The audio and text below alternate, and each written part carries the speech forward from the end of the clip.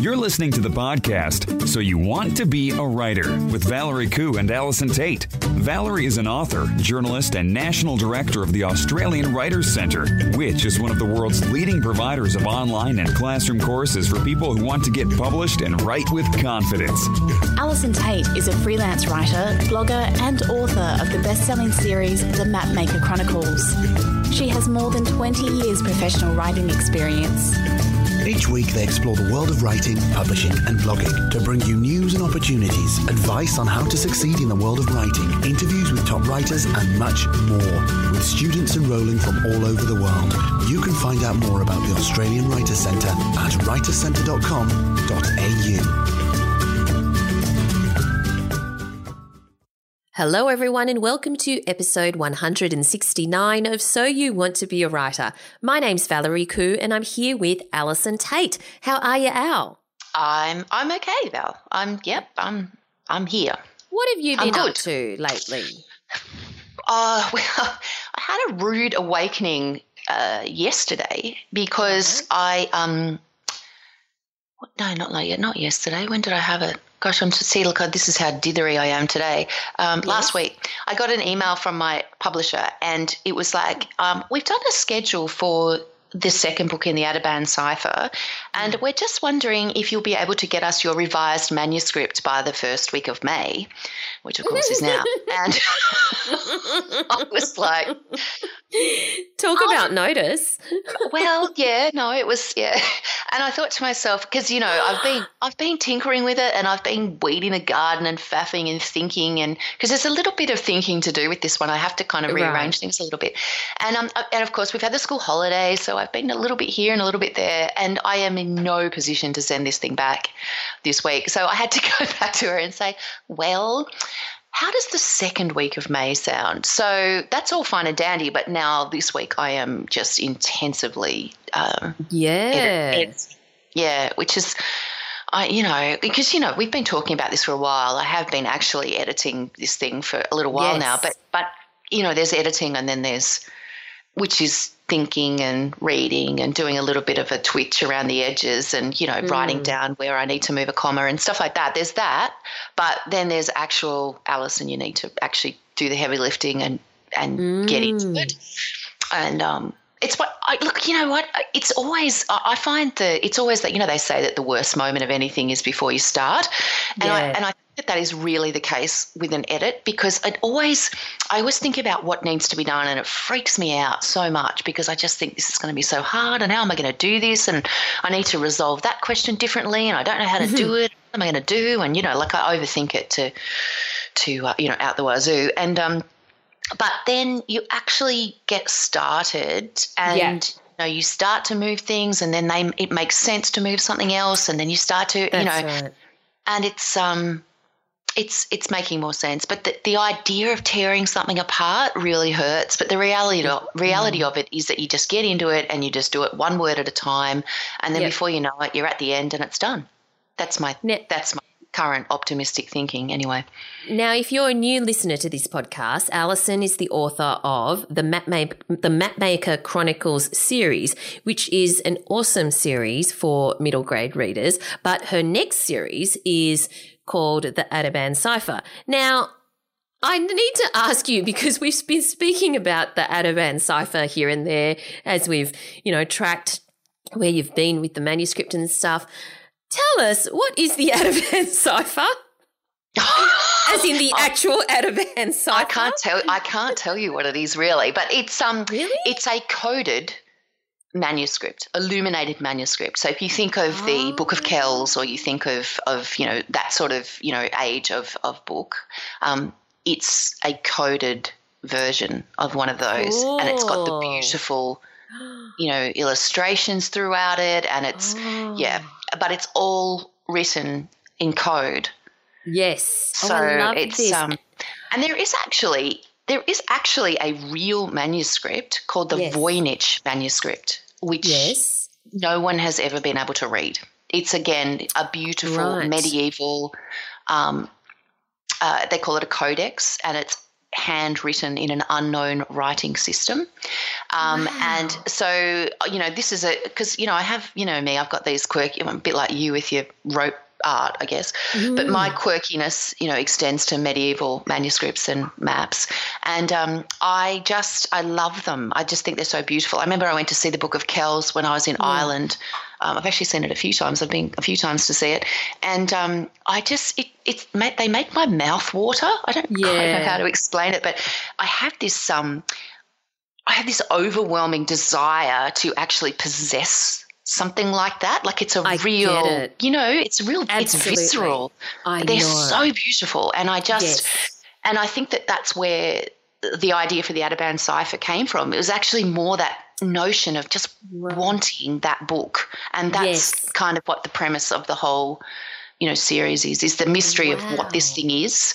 And it's about, people want this thing and it needs to be protected. And even though Gabe, our hero, has no idea what it is. He doesn't even know what he's protecting. He just knows that, he's been told that he needs to look after this thing and that they, this mysterious they with a capital T, cannot have it. And so, but he also, feels that there's a point very early in the book where he's given a decision of what to do with this thing. Does he want to keep it? Does he want to hide it? Does he want to get rid of it? What does he want to do?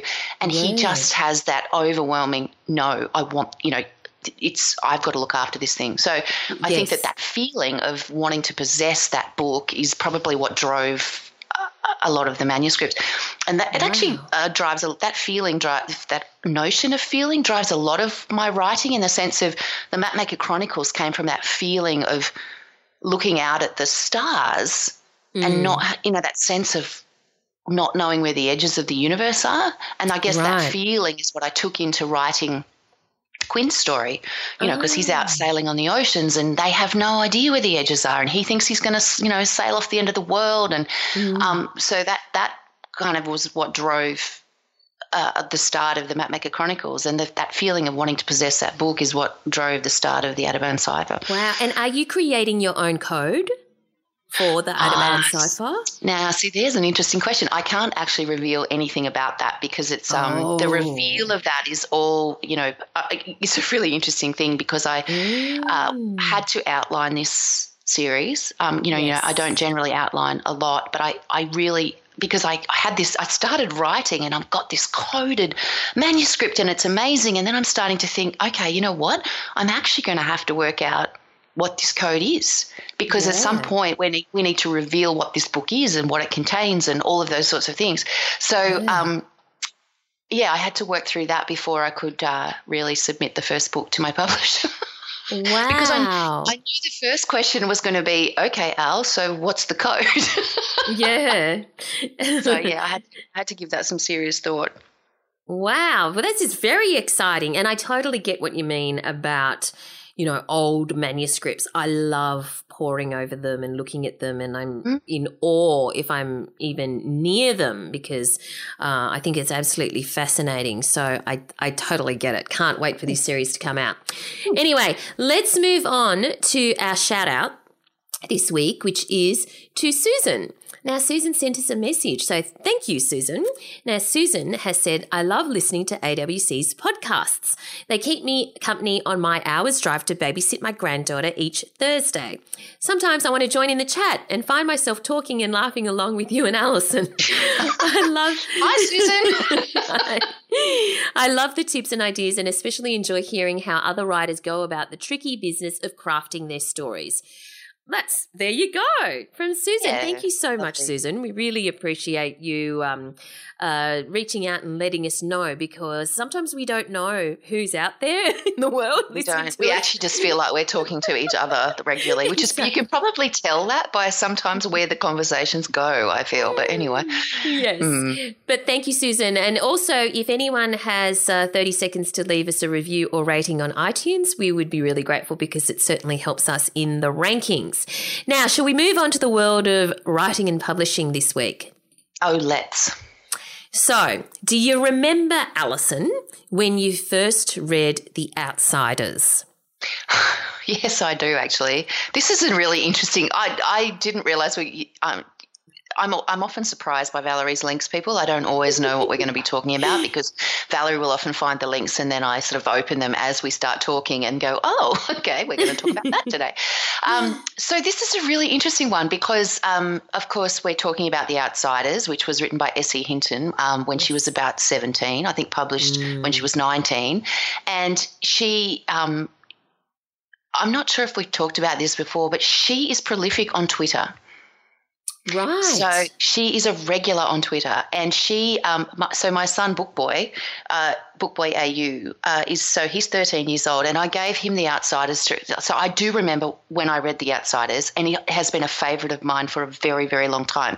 And so last year I gave it to him to read, and I said, "Oh, you will love this," because Mum read it, and he gave me that look that said, "Yeah, Mum, whatever." And then he read it, and he of course did love it, and then he told all his friends about it, and all of that sort of stuff. So it's one of those books that's a real favourite in our house. Yes. And he found her on Twitter. Like, I didn't know she was on Twitter, but he's on Twitter, and he found her on Twitter, and they've had a couple of little conversations. And wow. Yeah. But how cool is this? He tweeted her to say, she said something about writing, and he tweeted her and she said, are you writing something? And he said, yes, I'm working on, a short story or whatever. And she tweeted back, good luck with your S.E. Hinton, good luck with your writing. And he was so excited that he printed it out and stuck it on his wall. Oh, Which wow. A tweet from S.E. Hinton telling you that, good luck with your writing. So she's actually great. She's quite funny on Twitter, and she's very opinionated. But look, honestly, the book is fantastic. If you haven't read it, I'm sure many of you have. And the movie is also awesome. We found it at JB Hi-Fi for $9.95 just recently. Oh, wow. And watched it because it was one of my favourite movies of the 80s. Well, it starred all of the Brat Pack, right? So it was just all of them. So good. Anyway. Yeah, so it was the start of the Brat Pack, wasn't it? So, I mean, there was Patrick Swayze, there was Matt Dillon, there was Rob Lowe, there was C. Thomas Howell, Ralph Macchio, Tom Cruise. Yeah, all of them.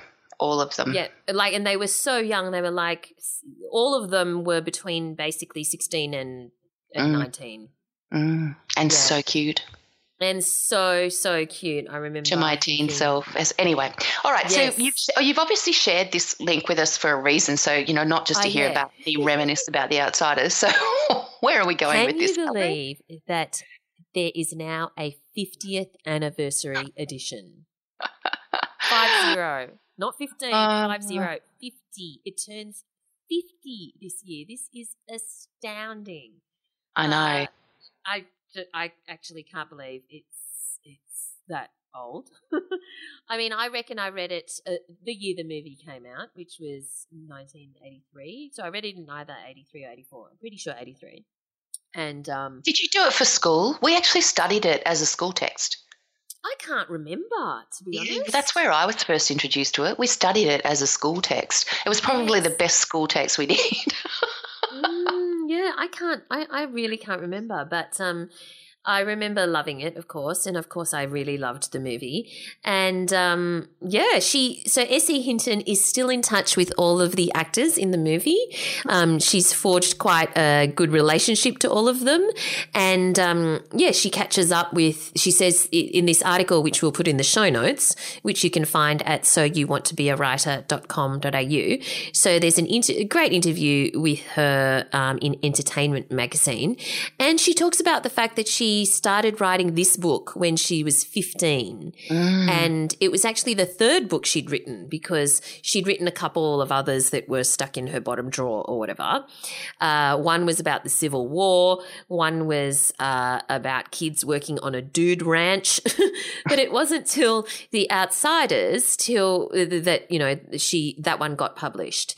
And it was the third draft that she'd done of The Outsiders before she sent it, before the publisher saw it. And that is when they decided to publish it. So pretty good. It's a really, look, I think the interesting thing about the story is that it's so, as I said, my 12-year-old read it and it's still relevant to get, all of the stuff is in, I mean, it's obviously of a time, but it's still relevant to kids, and I think that they still relate to it. And the other thing I find fascinating about it, and I wrote about this a few years ago on my blog, was I reread it as a parent, probably 5 or 6 years ago, like a while ago. And reading it as a parent is so different to reading it as a teenager. So I read it as a teenager and I was like, wow, this is so cool. And look at these guys and they're living by themselves and they're doing their own thing. And it was all, whatever. And I read it as a parent and I felt so sad for them. Like I just, well, because when I was a kid, what's the name of the Patrick Swayze character? I've totally forgotten his name. Do you remember? The older brother. Was he Soda Pop? No, Soda Pop was Brad Pitt, wasn't he? Not Brad Pitt. Oh, I can't remember. Not Brad Pony Pitt. Boy no. was C. Thomas Howell. Yeah, it was the older one. Anyway, I can't think of his name, but the older boy is trying to keep these kids in line. There's no parents, so he's basically responsible for the two brothers. And he was Daryl. Daryl, that's it. And as a kid, he was the fun police. When you read the book as a teenager, he was the fun police. When you read it as an adult, you just think, oh, that poor kid. He's like 19 years old. He's trying to manage two younger brothers. He's got all these other reprobates hanging around the place. They've all got knives. They're all doing their thing. And it's a really different perspective. I really recommend that you go back and have a look at it again as an adult because it's quite a different perspective from reading it as a kid. And I completely forgot Leif Garrett was in it too. Leif Garrett? Yeah. I'm just looking at the he? cast list now. He was Bob Sheldon. And Diane Lane, the beautiful Diane Lane, was in it. And she's, she would have been very young at the time. Emilio Estevez was in it. Everyone was in it. Not Brad Pitt, though. I was wrong about that. No. Yeah. So, cool. And, Matt Dillon played Dallas. Remember that? Anyway. Better move on, Val. Yes, we're here let's forever. move on. Yeah, let's go on to something else that I came across. In the one thing I did study at school, I don't know if you studied this at school, were the poems of Emily Dickinson. And I'm not sure why necessarily we chose to study an American poet, but anyway, but they were great. And so there's an Emily Dickinson museum in America, in Amherst, and there is what you can do, I've discovered, and we'll put the link in the show notes in case anyone is visiting the Emily Dickinson Museum. You can hire Emily Dickinson's creative space where she actually wrote her poetry. So you can spend up to 2 hours in the bedroom, and there's a small table and chair. You must leave the door open, however, at all times, and you can use laptops and power cords, but no writing implements except for pencils are permitted. So you can't bring a pen in. Right. And so, you can hire the room by the hour. So that's a different kind of hire room by the hour scenario than what people might think, but you can go write your own poems in Emily Dickinson's bedroom. There you go. Would you do that? No.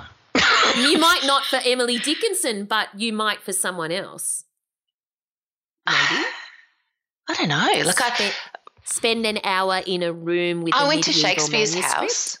Yes, and was, my biggest memory of it was how low the ceilings were and how short people were in those times. Because I think I kept smacking my head on the beams. Yes, but I know because I don't think that I'm not one of those people that has it. I mean, I've written about this. We've talked about this. I'm not one of those people that believes that a room provides inspiration. I don't believe your writing space provides inspiration. I think that you that's true. You provide inspiration within the room. So I don't think I need to sit in Shakespeare's bedroom to feel or Emily Dickinson's bedroom to be inspired. Okay. I guess. I don't know. What would you get out of it? You tell me. I mean, it's a tiny little desk. I don't think it would even fit my laptop on it. But what would you get out of it? Like would you do it? Is that something you would do? Well, I wouldn't for Emily Dickinson, but I would say for John Bon Jovi or something. So it depends on the person, right? What, are you going to sit in his bedroom and write a song? I might not write a song. I might just go sit in his bedroom. and roll around. I mean, I'm sorry, but that's just weird. And you will notice that they say the bedroom door must be kept open at all times. Yes.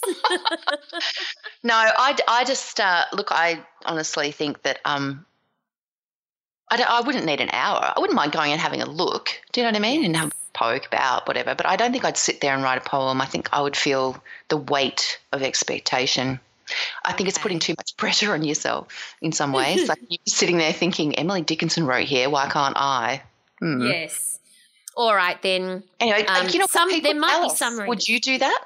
Yes. Tell us, would you be inspired by sitting in a famous writer's, writing space? Do you think it would inspire the muse for you or not? I would be very interested to hear. Absolutely. Let us know. All right. We have another link this is from Writer's Digest, and it's by someone called Caitlin Johnson. And I thought it was an interesting link because it's called Mastering the Dreaded Synopsis. Now, here's the thing. I read quite a number of synopses, and they come across my desk, and some people get it. They get what a synopsis is. And other people, they write a back cover blurb. And that is not a synopsis. So, you know, the back cover of a book, the blurb that says, this is 2017's literary equivalent to the next Gone Girl. Who is going to find her on the train? Who is going to do this? Find out more in this book kind of thing. And it's really an advertisement. It's not a synopsis. A synopsis has to have all of the elements of the actual story, right? And it's not just a back cover blurb. So this outlines what you need to include in a synopsis, and it suggests that you need to describe the beginning, especially who the character is, where they live, why they're the lead of the novel. That it needs to include the drama that's in the novel. It needs to include the next steps, you know, the consequence of that drama or conflict or whatever. You need to be clear on what the stakes are of the book. Like, if this doesn't happen, this terrible other thing is going to happen, for example. You need to actually describe the climax of your book, and which doesn't have to be a world catastrophic event or anything. It just needs to be the climax of that particular story. And you actually need to give away your ending or thereabouts. So it's not something that your reader is going to read on the back cover of a book, because that gives everything away. But your publisher needs to know there's an actual story there, and you need to spell out every step.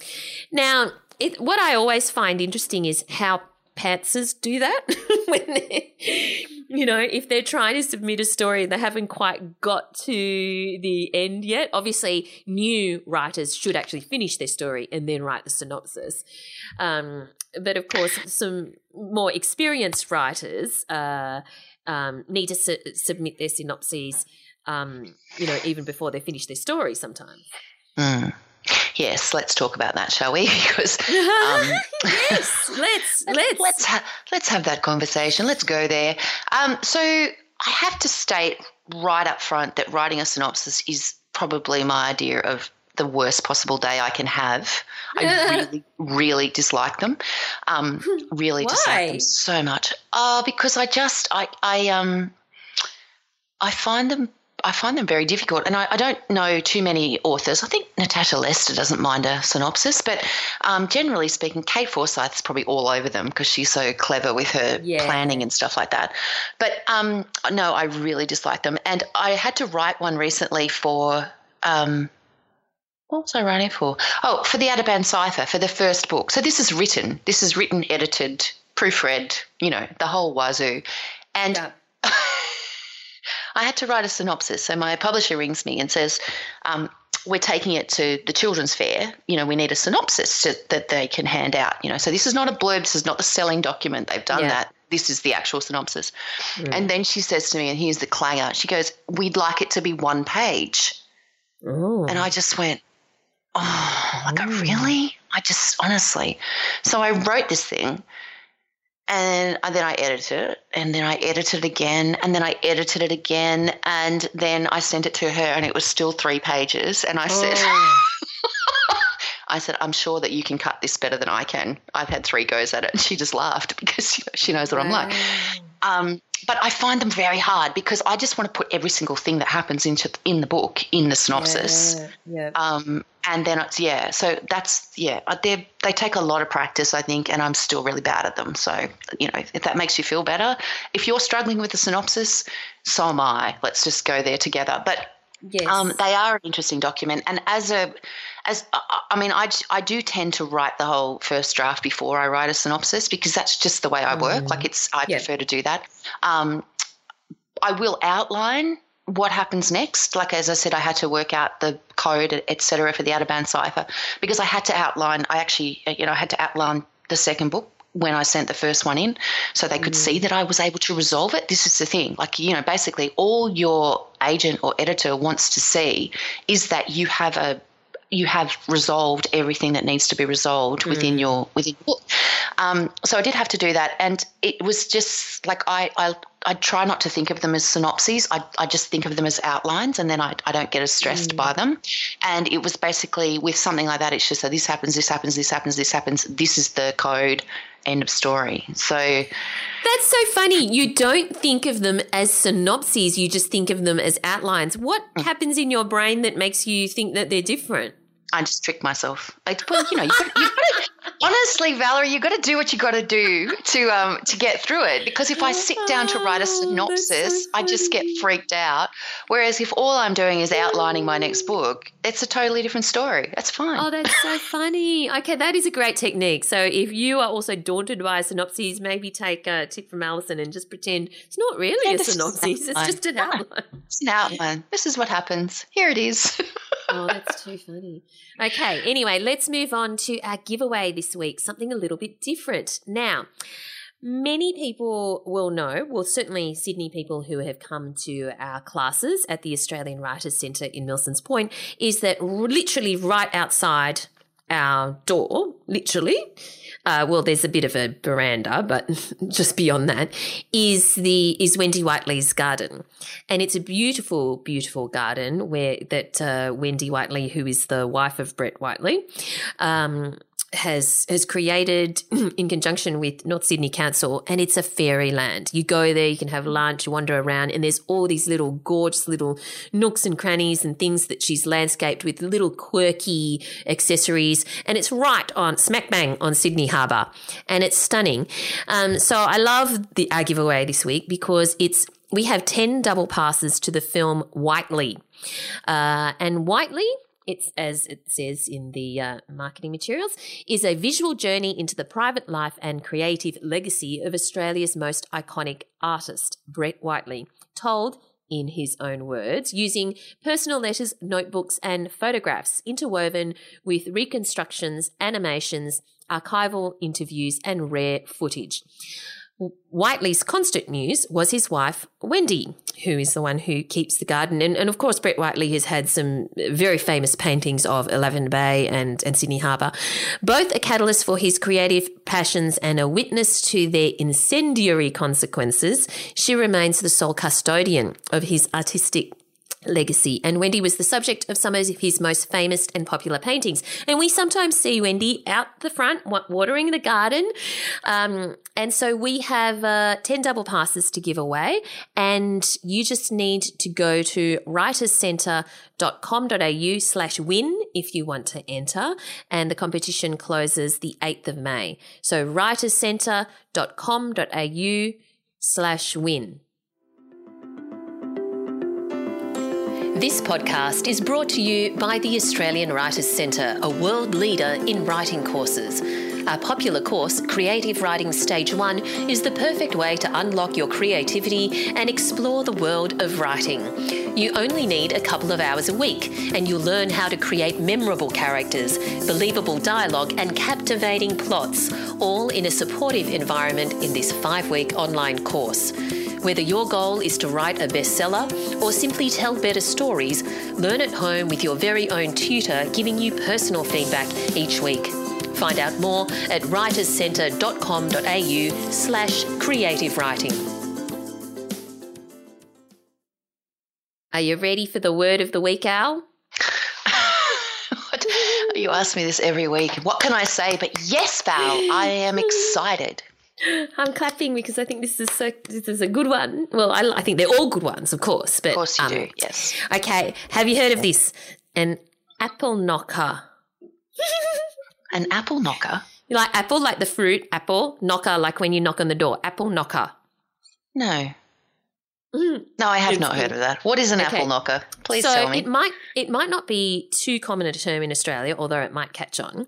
And even though it's not listed in the Macquarie Dictionary, because it's a colloquial term that is used in the US, and it means an ignorant or unsophisticated person. You know, like a hillbilly perhaps, or an unsophisticated farmer or something like that. Now, there could be a few reasons for this, because I tried to do a bit of research, like why is an apple knocker, you know, an ignorant or unsophisticated person? And one of the reasons could be that such a person is just so silly that for fun they do something like, you know, knock apples out of trees with a stick, like for something to do, which really is a wasteful pastime for many reasons, not just because it wrecks the apple. But also the apple is a symbol of education, right? You know, apple for the teacher and all of that. And so somebody who is, if you're apple knocking, you might basically be knocking education. You know, you might eschew education. So apple knocker. There you go. So is it a historic term? Like, it doesn't sound like something that, I mean, it's kind of mean. Don't you think? Kind of mean. It's kind of mean. I guess.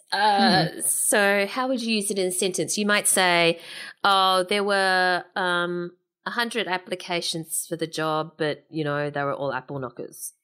Okay.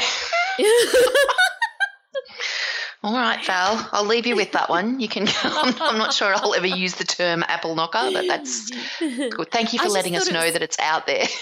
Yeah, it's a quaint term. I quite liked it.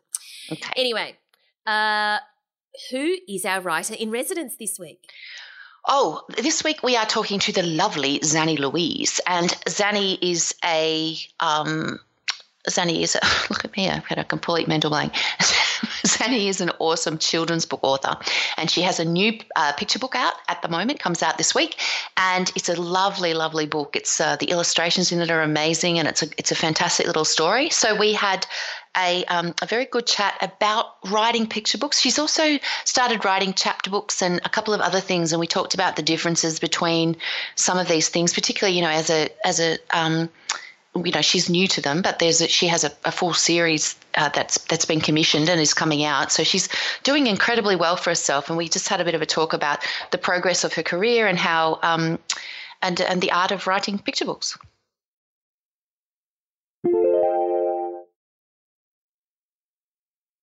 Zanny Louise writes warm stories for children with a twist of quirk and sprinkle of humour. Her first picture book, Too Busy Sleeping, with Anna Pignataro, was longlisted for the 2016 CBCA Book Awards. Archie and the Bear, illustrated by highly acclaimed international illustrator David McIntosh, will be released this week. Zanny's 4-book series for independent readers, Tiggy and the Magic Paintbrush, will be released in 2018. So Zanny Louise is very, very busy. Thank you so much for taking the time to talk to us today. Thank you for having me on the podcast. All right, so let's start way back when. We'll go back in the Wayback Machine. When did you decide you wanted to try writing picture books? Well, it was like a lot of writers' story, quite an organic process. So I've always loved writing and enjoyed it as a child and written lots of stories all through school and university and after university and work. But it wasn't until I moved up to the Northern Rivers, where I live now in New South Wales, having finished full-time work because I was going to have a baby, that I felt really driven to do something more creative. And so I was wandering around with my baby, who needed a lot of pushing in prams and carrying in the sling. She was one of those sort of babies. And every time, everywhere I walked, my head would be filling up with stories, and I really had a burning need to sort of start writing them down. And at that time, it was really short stories for adults. And I joined a writers group in Bangalore, and that gave me the incentive to write every week. And so, or every month, really, we had to present a story. But it was a great incentive to do that. And I started to going to courses and getting really the more I looked into it, the more excited I became about writing, the more sure I felt I really wanted to do this as a thing. And then I started a blog. And again, it was a very evolutionary, is that the word? Evolving process. Yeah. I started blogging, and I got really, really into blogging just for the sake of blogging. And I was blogging about parenting stories and little funny things that were happening in our lives. And I really enjoyed that. And I loved the blogging community. And just out of the blue one day, a PR rep contacted me, as they do, and asked would I be interested in interviewing Mem Fox on my blog and doing a promotion for her new book. And I thought, oh, absolutely. I grew up on Mem Fox. And so I got to do a written interview with her, and it just got me thinking, oh, well, maybe I could interview authors and picture book or children's book creators on my blog and promote their books. And so I started to do that, and I contacted the various publishers and asked them to send me books that I could review on my blog. And so every month I was getting tons and tons of books, and it was really lovely because I've got 2 small children and they love listening to stories, and we were reading lots of new stories all the time. And so the more I did that, the more I really felt, well, this is what I want to be writing. This is where my passion really lies. And so I started playing around with, well, at first stories in verse, and then more sort of simple children's books, story ideas. So that's really where it began. So when you say you were playing around with ideas and things like that, were you just sort of writing entire books to see what that would look like? Were you just sort of maybe describe that process a little bit, and then what did you do to then kind of take it to the next level? So I mean, the first story that kind of came in its entirety was a really silly story about a sock who wanted to break free from its ordinary life, and it sets off to find, freedom, and it ends up finding all these singular socks on a beach sipping mocktails. It was very silly. I kind of like it. Now I know where they go. That makes perfect sense. Well, that was right. Mocktails. Yeah. Okay. Exactly, by the coast. Socktails. Oh, I like that. So no. Thank you. So that was, it was just a silly little verse story. And I think the second story I wrote was Too Busy Sleeping, and it's obviously not the final version that ended up as a book, but it was definitely the first manuscript for that. And that writing of those stories coincided with, again, a very fortuitous sort of, thing that could happen, was that through my blog, one of my blog readers was the managing director of Hardy Grant Egmont, and she's a mum with a young family, and she just had a child. She had a child around the same time as I had my second child, and a friend of hers had said, read Zanny's blog. She talks a lot about parenting things. And so she started reading my blog, and she really liked sort of the things I was writing about, and at some point reached out to me to ask a question about a porta-cot, which I asked my community, and they told me what the best porta-cot was, which incidentally is Phil and Ted's, apparently. Just in case you were wondering, yeah. Yes. And so that was a lovely sort of, connection. But then she wrote back and she said, oh, well, thank you for that. And by the way, I'm a children's book publisher, and can I send you some books for your children? I was like, oh my gosh, absolutely. And then when she sent the books, they were Little Hare Books, and that's the publisher of Too Busy Sleeping and Archie and the Bear. And I love the books. And she also sent her business card, and I said to my husband, keep that card in your wallet, and let's never. And I said it to him because he tends not to lose things, whereas I could, and I do.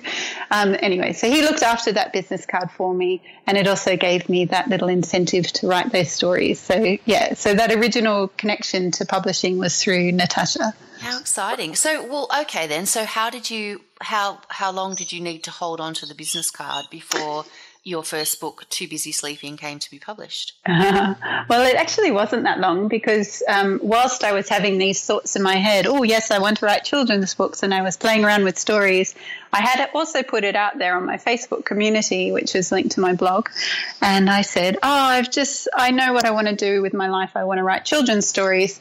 And because Natasha read that comment, she then sent me a private message and said, I'd love to see your manuscripts, Annie. And so it really was quite a short period of time. Wow. But then the publishing of the book, as you would know, took a few years. All right, so let's talk about that then. Can you tell us a little bit about what that process to publication was? Like, was there anything about that process that surprised you? Like, how did it come about? Well, it was all very exciting, as you all would know. So every email that came, I'd be waiting on these emails from the publisher, and they would sort of say, "Look, we love it, and we'll let you know in a couple of months, or we'll let you know soon." And then a couple of months would go past, and then maybe a few months, and every time you open your inbox, your heart rate accelerates with excitement. But it does take a long time, and so there was a bit of back and forth between the publisher and myself until. So the first point was getting, to the point that she liked the manuscript, and then it was basically an editing process. So we went back and forth. 3 or 4 times, and my this publisher. Is just on the text, right? This is just back and forth. Purely on the text. Approximately how many words are we talking? It started off about 500 and ended up being about 350. Okay. And it was intensive editing. So Margreta Lamond, who is my publisher at Little Hare, she is an amazing editor, and she was very, very generous with her editing, suggestions and her process, and she did it all through track changes, and so she showed me what she was doing and how she was thinking basically as she worked through my text.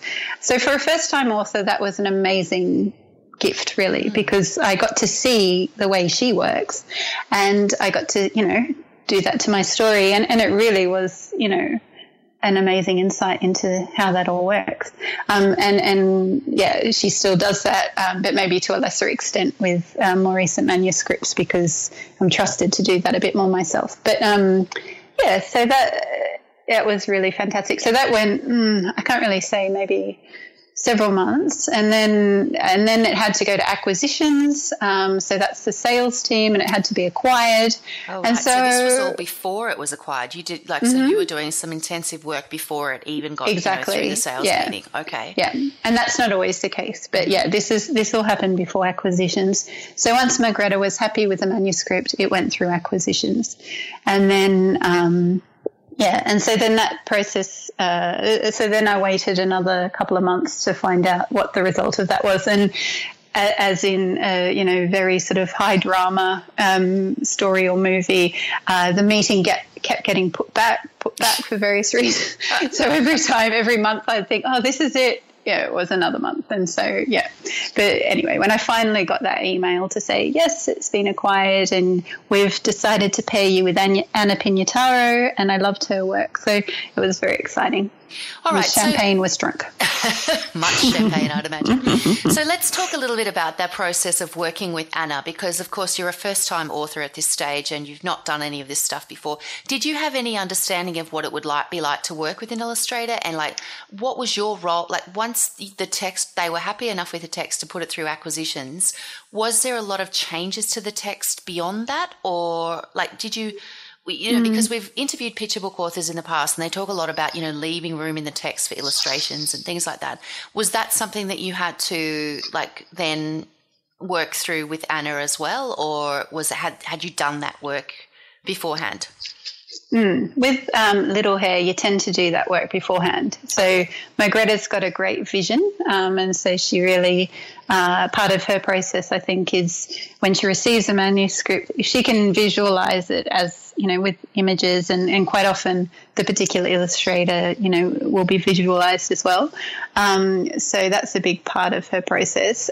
So usually by the time it's gone to acquisitions, the text is fairly much ready, and there might be a little bit of tweaking. But leaving room for illustrations is very important. So, and also with my future manuscripts for 5 Mile, that they will also be illustrated, and so that is it's a similar process. So quite often the editor will say, well, this line could be expressed through pictures, so let's just drop that So that is a big part of the editing is definitely leaving room for the images.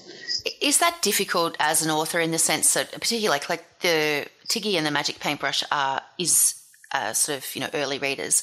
So I mean, as an author, your job is to get everything on the page, isn't it? Like it's to kind of write all the things so that the reader can be exactly where they need to be. And when you're dealing with very early readers like that, word choice and all of that sort of stuff is so important. So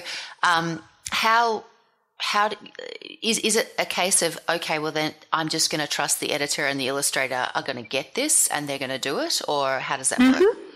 Yeah, I mean, that is a big, maybe it's just because I am quite in the early stages of my career, but I really have a lot of trust in all those people. And it's a huge privilege to work with all those people, because the way I see it is, say, Margreta has had many decades worth of experience working in, very big publishing houses, and I really do trust her judgment. And it's the same with Anna Pignataro. She's done well over 60 books.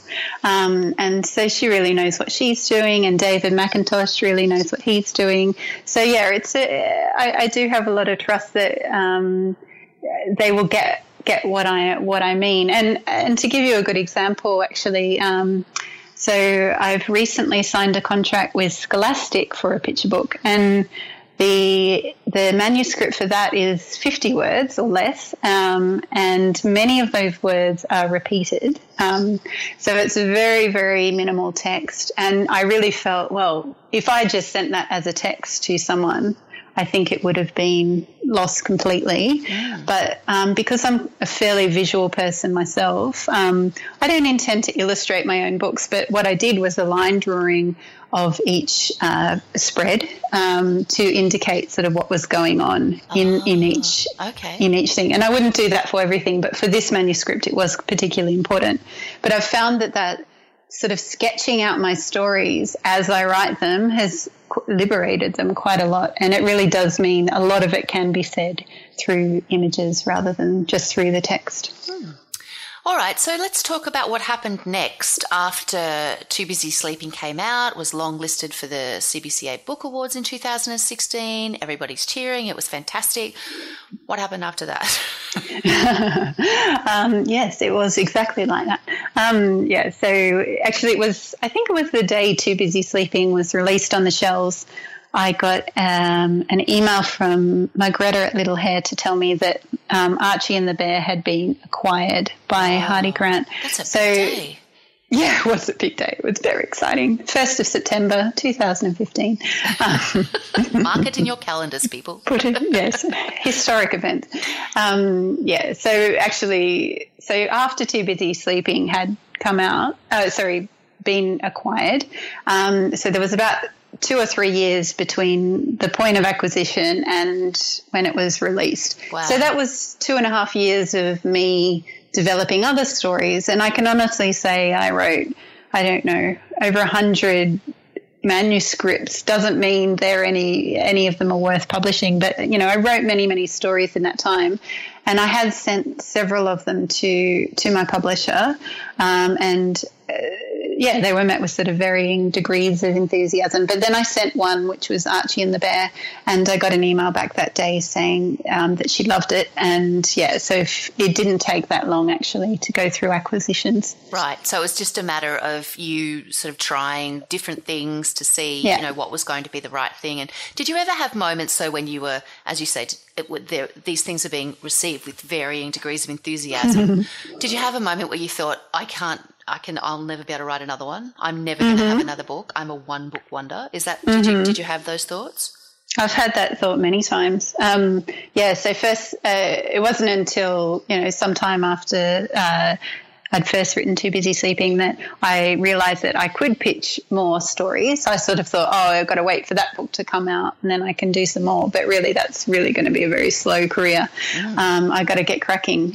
So that's when I started sending things. And my first story, I really thought, I think my publisher really liked this. And, she didn't mind it. But, it wasn't – I could tell that it wasn't the same uptake as the other one. So at first I was a little bit worried about my ability to do it. But then I just kept on going, and I thought, well, look, I enjoy writing. Stories are coming to me constantly. I'm just going to keep writing them down. And the more I wrote them down, the looser you become, I suppose, and the more freely you write. And so that was what was happening. So then when, I wrote Archie, it really sort of came quite easily, and it was a really lovely process to write that story. But since then, I although I've written many, many, many things since then,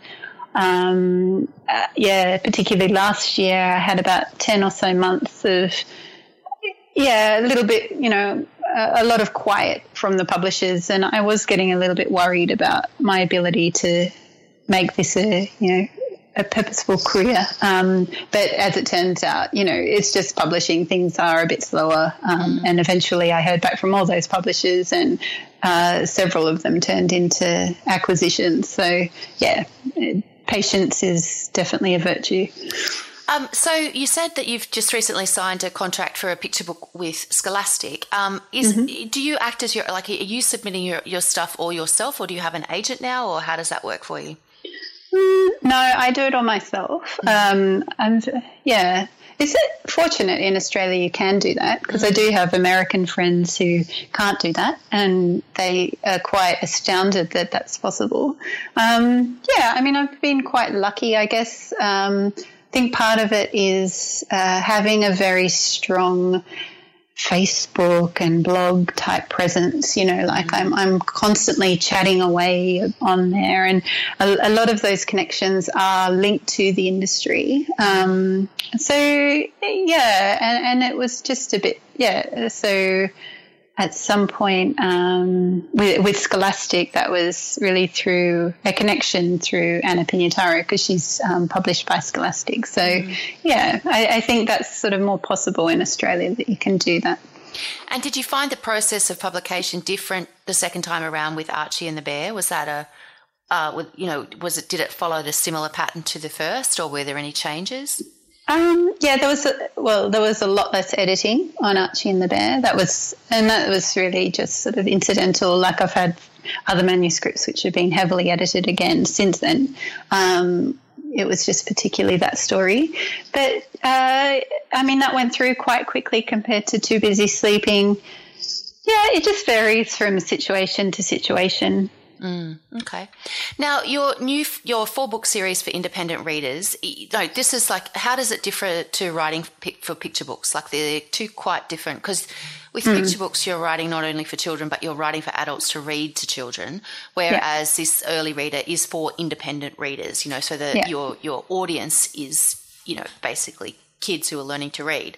So how, was that a challenge to go in that direction for you? How does it differ, the writing process to picture books? Yes, it is very different. So initially, when I aspired to do this sort of writing, so writing for a slightly older age group, and I was interested in it because Danny Parker, who is another Little Hare author, he'd written presenters. Oh, wonderful. Yes. He'd written Lola's Toy Box, and it had been released, and I read it and I thought, oh, that's great. I wonder if I can write series, and his was slightly older than Tiggy's, the Tiggy books. But so I wrote something, and it was about a 3D printing machine, basically, that goes a bit AWOL. And I submitted that a few manuscripts, I think, to Hardy Grant Egmont, who deal with the fiction side of our publishing house. And they were very lovely about it. And again, there was intensive editing, and the editor there was very generous with her feedback and with her suggestions. And we sort of went back and forth several times, and it felt like, this is really, I'm learning something each time. And a lot of it was about refining the idea, having a very strong premise, and also writing very simply without writing. And I sort of had a tendency to write quite quaintly, a bit like Winnie the Pooh, and that's lovely, but it's not really today. So that was something I needed to kind of eke out of my system a bit, just having been raised on things like that. So the more I did it, the more refined it got, and it was certainly short sentences, simple words. In the case of Tiggy, which will be highly illustrated, leaving it a lot for the illustrator. Funny was important, and I think that the more I write and the more I develop my voice, I think it is leaning towards funny, humoristic type writing. So for me, that wasn't impossible. But it was just practice really, and also the constant suggestions from firstly the editor at Hardy Grant Egmont, and then later from 5 Mile. The editors there were wonderful and really helped me refine those manuscripts. So your writing process sounds quite organic. I'm not getting the sense that you are a planner necessarily of a story arc, etc. But is that not the case? I mean, are you a planner? With picture books, not really. It's really organic. And these days I'm using that sketching style to kind of capture the story framework, and I'll do it. So it's really like you're creating the skeleton. So in a way, it's a bit like planning. Before you sort of write the story out, I first sort of sketch it out. The Tiggy books follow a little bit of planning. Like the premise is very strong. I know that the problem, and I know roughly how it will be resolved. But again, I write it quite organically. It's not like a point by point event narrative. But last year I was just experimenting really. But I wanted to write a longer fiction, and I started doing courses and things like that. And I because I am sort of a pantser, I was looking into how to be more of a planner, because what I was finding by being a pantser was that just writing, I'd get to about 10,000 words and then I would just hit a wall every time. And I did that sort of 4 or 5 times last year, and the idea would just completely die, and I think, this is just boring, or this is just, I don't know where this story's going, and blah, blah, and I just immediately lose heart. But then I went to, I think it's called the snowflake method, which is pretty much the opposite of my writing style. And I did like a refined version of that, which was basically to do an outline synopsis for each major character. And by doing that, I then, when I did have a bit of time to sit down and write something in my organic type fashion, it just flowed out like it was amazing. Because you knew where everyone was going and what they were doing. And it did change a little bit along the way. But, it was really wonderful. It was really liberating. It was like, wow, this is fantastic. Yeah. There you go. A frame. So I think I'm a bit of a combination. I find a lot of authors are like it's definitely and you've got to find out which percentage of which you are to kind of really, as you say, hit that sweet spot where everything starts to just, fall out of you, so to speak. There's a pretty image for you right there. Maybe you don't put that in one of your books. All right. So now you have a young family. As you said, you've got 2, youngish children, 7 and 4. And you've also been traveling a fair bit, because I do follow your blog and I follow your travels on your various social media, outlets. So I must ask how you fit the writing in. How do you make that work? Yeah, well, I actually wrote a post about this on Friday, but it is basically, I just do. And ever since my first daughter Elka was born, I literally had her strapped to my chest or stomach or however it is, hug-a-bub, and I'd sit on the gym ball and I would write, because she was one of those babies who didn't lie down and sleep. So I literally had her on me most of the day. And then the same with my second child. And it was quite handy in a way, because they had all their sleeps like that. And I just sat on the gym ball and wrote and did a little bit of bouncing here and there.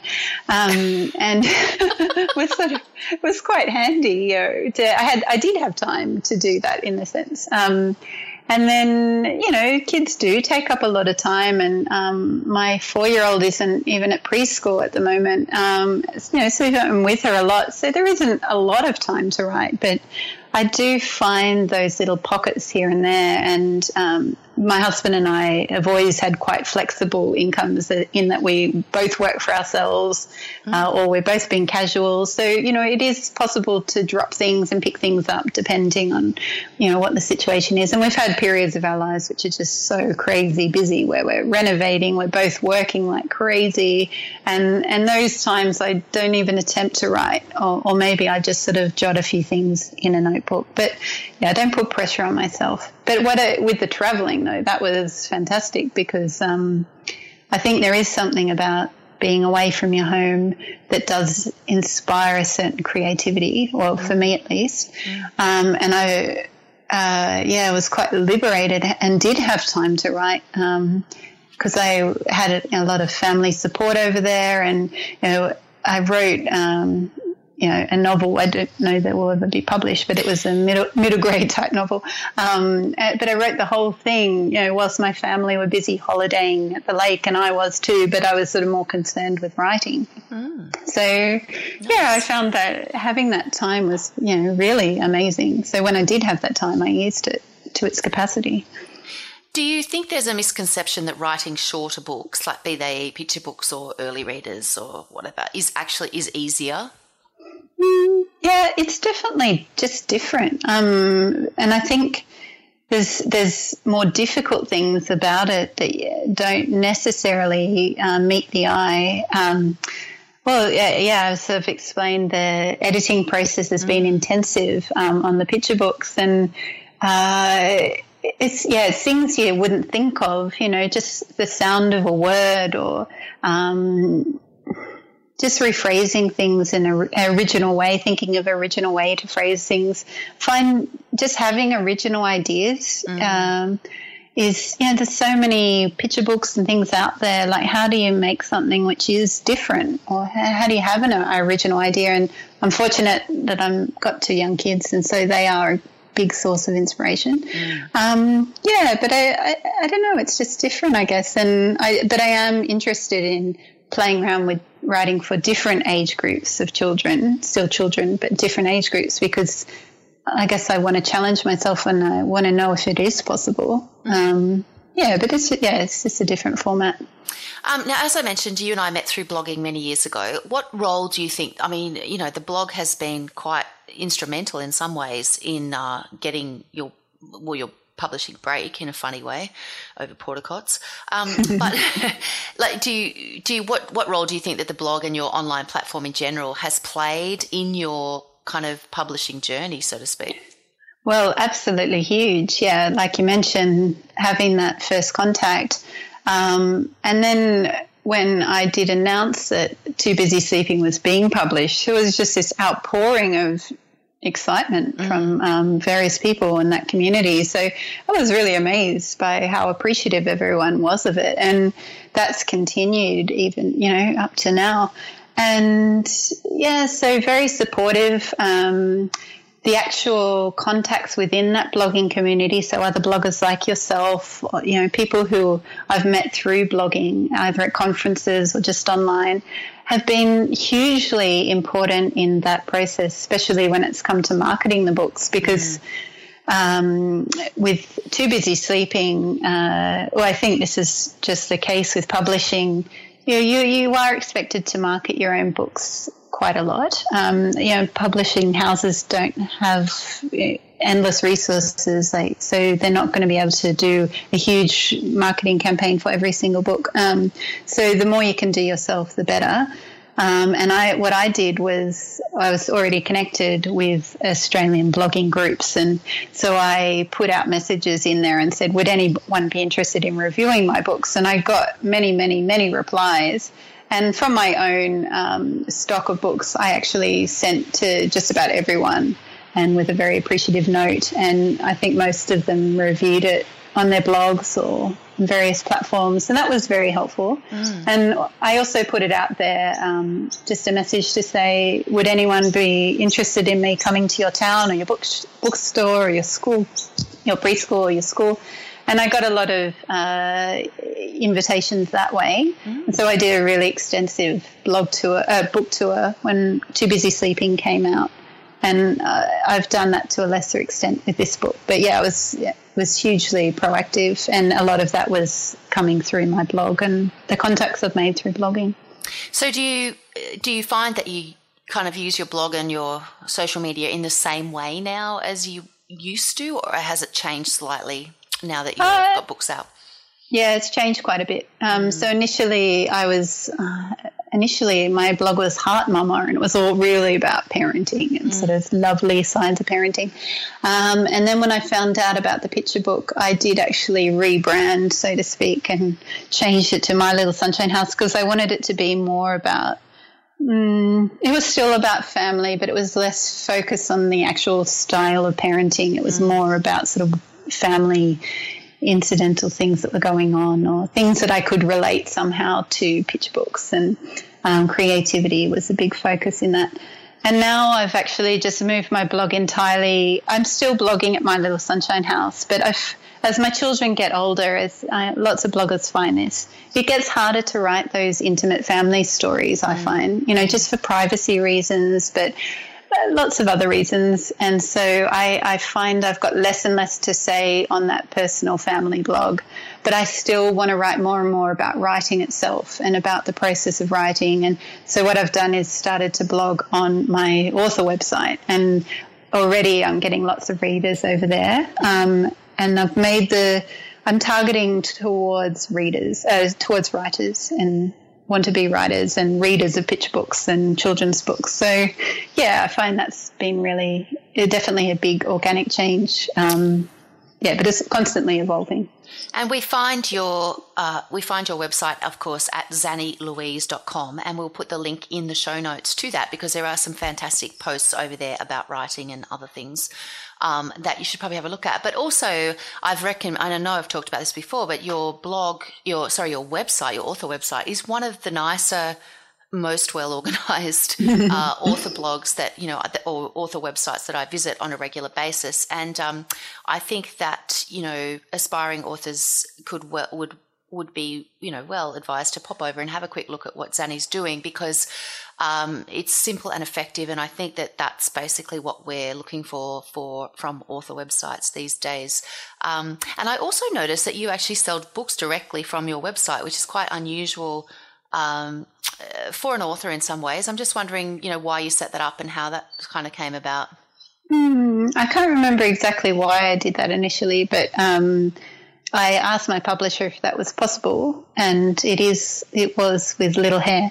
And yeah, I guess I just wanted to give people another option, because I have such a lovely, supportive online community. And they were constantly showing, saying such lovely things about the book and talking about where they could buy it, etc. And you can buy it at most good bookshops. But I guess I just wanted to give people another online option. And it's a signed copy, so that's the difference. Yeah, which makes a big difference for a lot of people. Okay, so our last question for today is, of course, the famous 3 top tips for not so famous right now. 3 top tips for aspiring writers. Well, I just wrote about this on Friday, so it's fresh in my head. But one of them is keeping your creativity close at hand. So what I mean by that is even no matter how busy you are or no matter what you're doing in your life, keep being creative in no matter, what function you can. So it's whether it's writing on the back of a serviette or scribbling down things in a notebook or writing in the mist on the mirror, just keep doing little tasks constantly activates those creative muscles. So then when you do have your pockets of time where you can write or do what it is you do, the creative juices are already flowing, and I find it's much easier to then produce something. And so on that token, it's just constantly keeping an ear out or an eye out for ideas and potential ideas, and every little innate moment in your life can become something, bigger, and can become a story, can become a fiction series. There's so much opportunity, but it's about just attending to them. So I do tend to watch a lot of Netflix, and I feel like it's sucking the juice out of life. But, you know, I could pay my attention to Netflix, or I could pay my attention, you know, to the possibility of story. And I find that's, you know, will take me further in life. So my third tip, I definitely think nurturing your relationships and your community is very important. Finding your comrades. I've got a couple of girls I write to on a weekly basis, and we're very supportive of each other's work and our journey, and it's very, very, a fantastic thing for me. But also your online communities and your publishing contacts and attending conferences, and really, and not exhausting those contacts, but really sort of nurturing them and, giving back to that community. So, like what I do on my blog, I like sharing writing tips. I like, sharing my experiences and hope that helps other people. Really being an active member of those communities, I think, will benefit you to no end. Fantastic. All excellent tips. Thank you so much for your time today, Zanny Louise. It's been absolutely lovely talking to you. Of course, Archie and the Bear is out this week.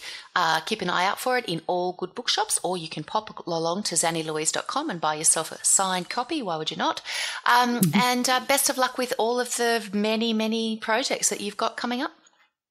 Thank you so much. It was so lovely to talk to you.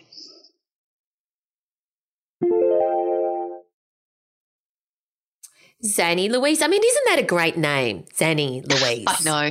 It's really memorable. I know. It's really memorable. And I just think, it's so lovely to see. She's such a lovely person. Like we have connected via parenting blogging many, many years ago. So she's one of those people that's kind of, we've been in that blogging community space together for a long time. And it's been so fabulous to watch her develop, through the blogging and then, into the picture book. The first picture book came out and she had that community around her, which made such a difference. It was that first picture book that she did, Too Busy Sleeping, was just everywhere. And she talks about how she went to bookshops and she really made an effort to put herself out there to talk to groups of people, groups of parents, all of that sort of stuff. And I think it really paid off for her because, I'm watching now her career, and she's got those new books coming out, and she's got, she's working on middle grade. She's got all sorts of different things happening. And I think it's wonderful. I love, when you see people, that you've connected with in any way and you see them doing so well. I think absolutely. It's really wonderful.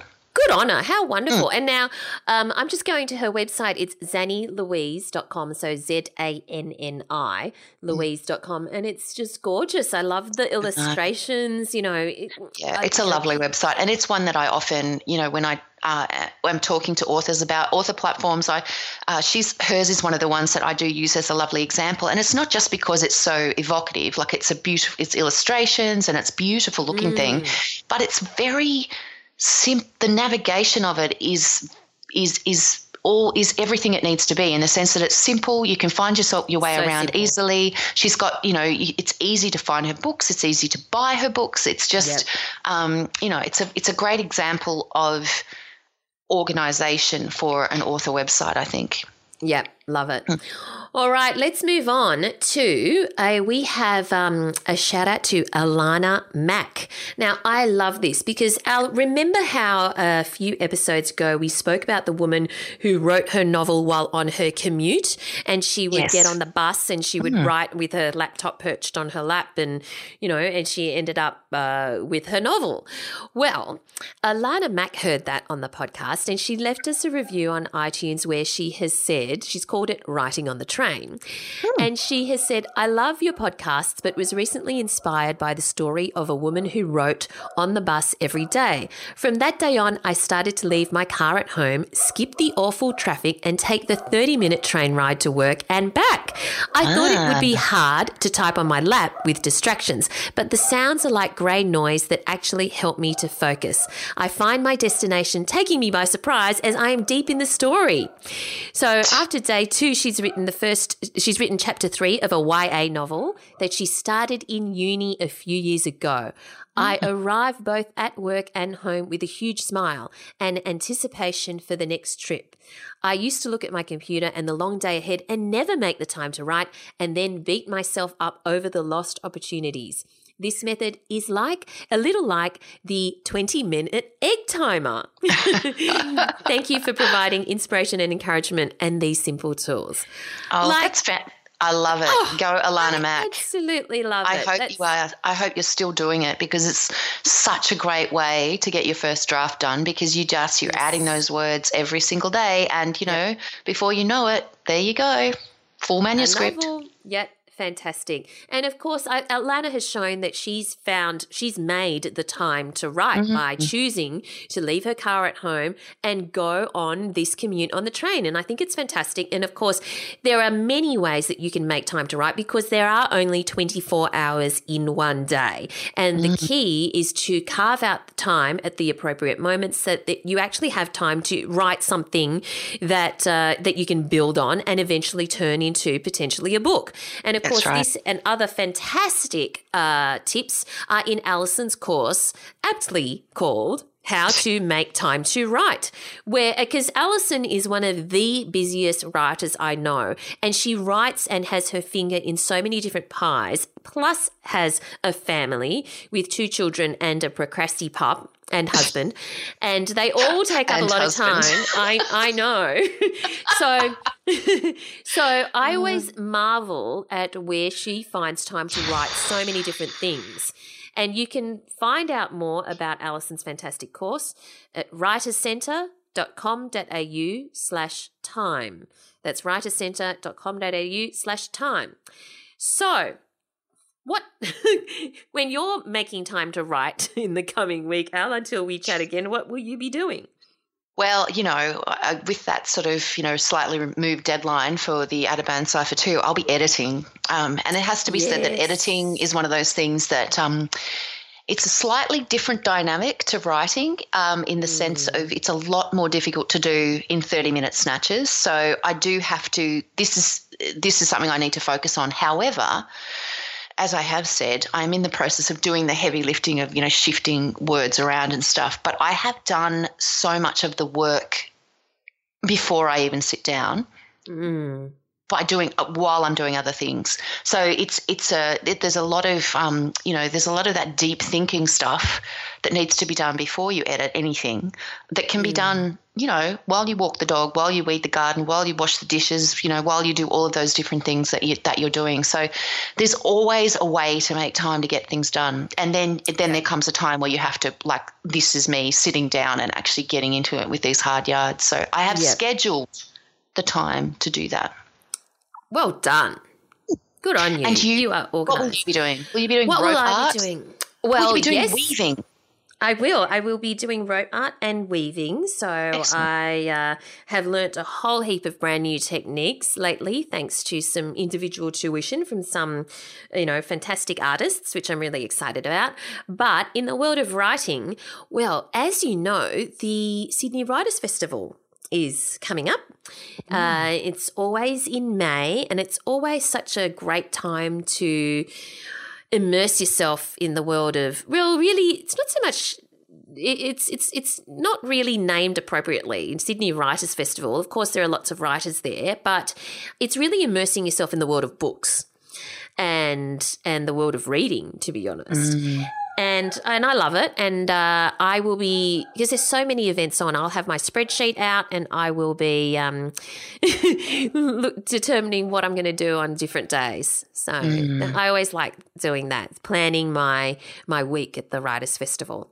Fantastic. Anyway, that brings us to the end of this week's episode. Where do we find you online, Al? You'll find me at AlisonTait.com, ALLISONTAIT.com. You'll find me on Twitter at AlTait, ALTAIT, and you will find me on Facebook and Instagram with my procrasti pup at Alison Tait Writer. And you can probably hear my procrasti pup in the background. I know. I was thinking there's a bit of action going on in the background there. Yeah, going a bit nuts, so I better go tend to him. Okay. That would be Groucho. You'll find me at Valerie Khoo, that's KHOO, on Twitter and Instagram. Feel free to connect with me on Facebook, and please do reach out to us on social media, and we'd love to hear what you think about the podcast. And of course, you can find the show notes at all times at soyouwanttobeawriter.com.au. Thanks so much for listening, everyone, and we look forward to chatting to you again next time. Bye. Thanks for listening to So You Want to Be a Writer.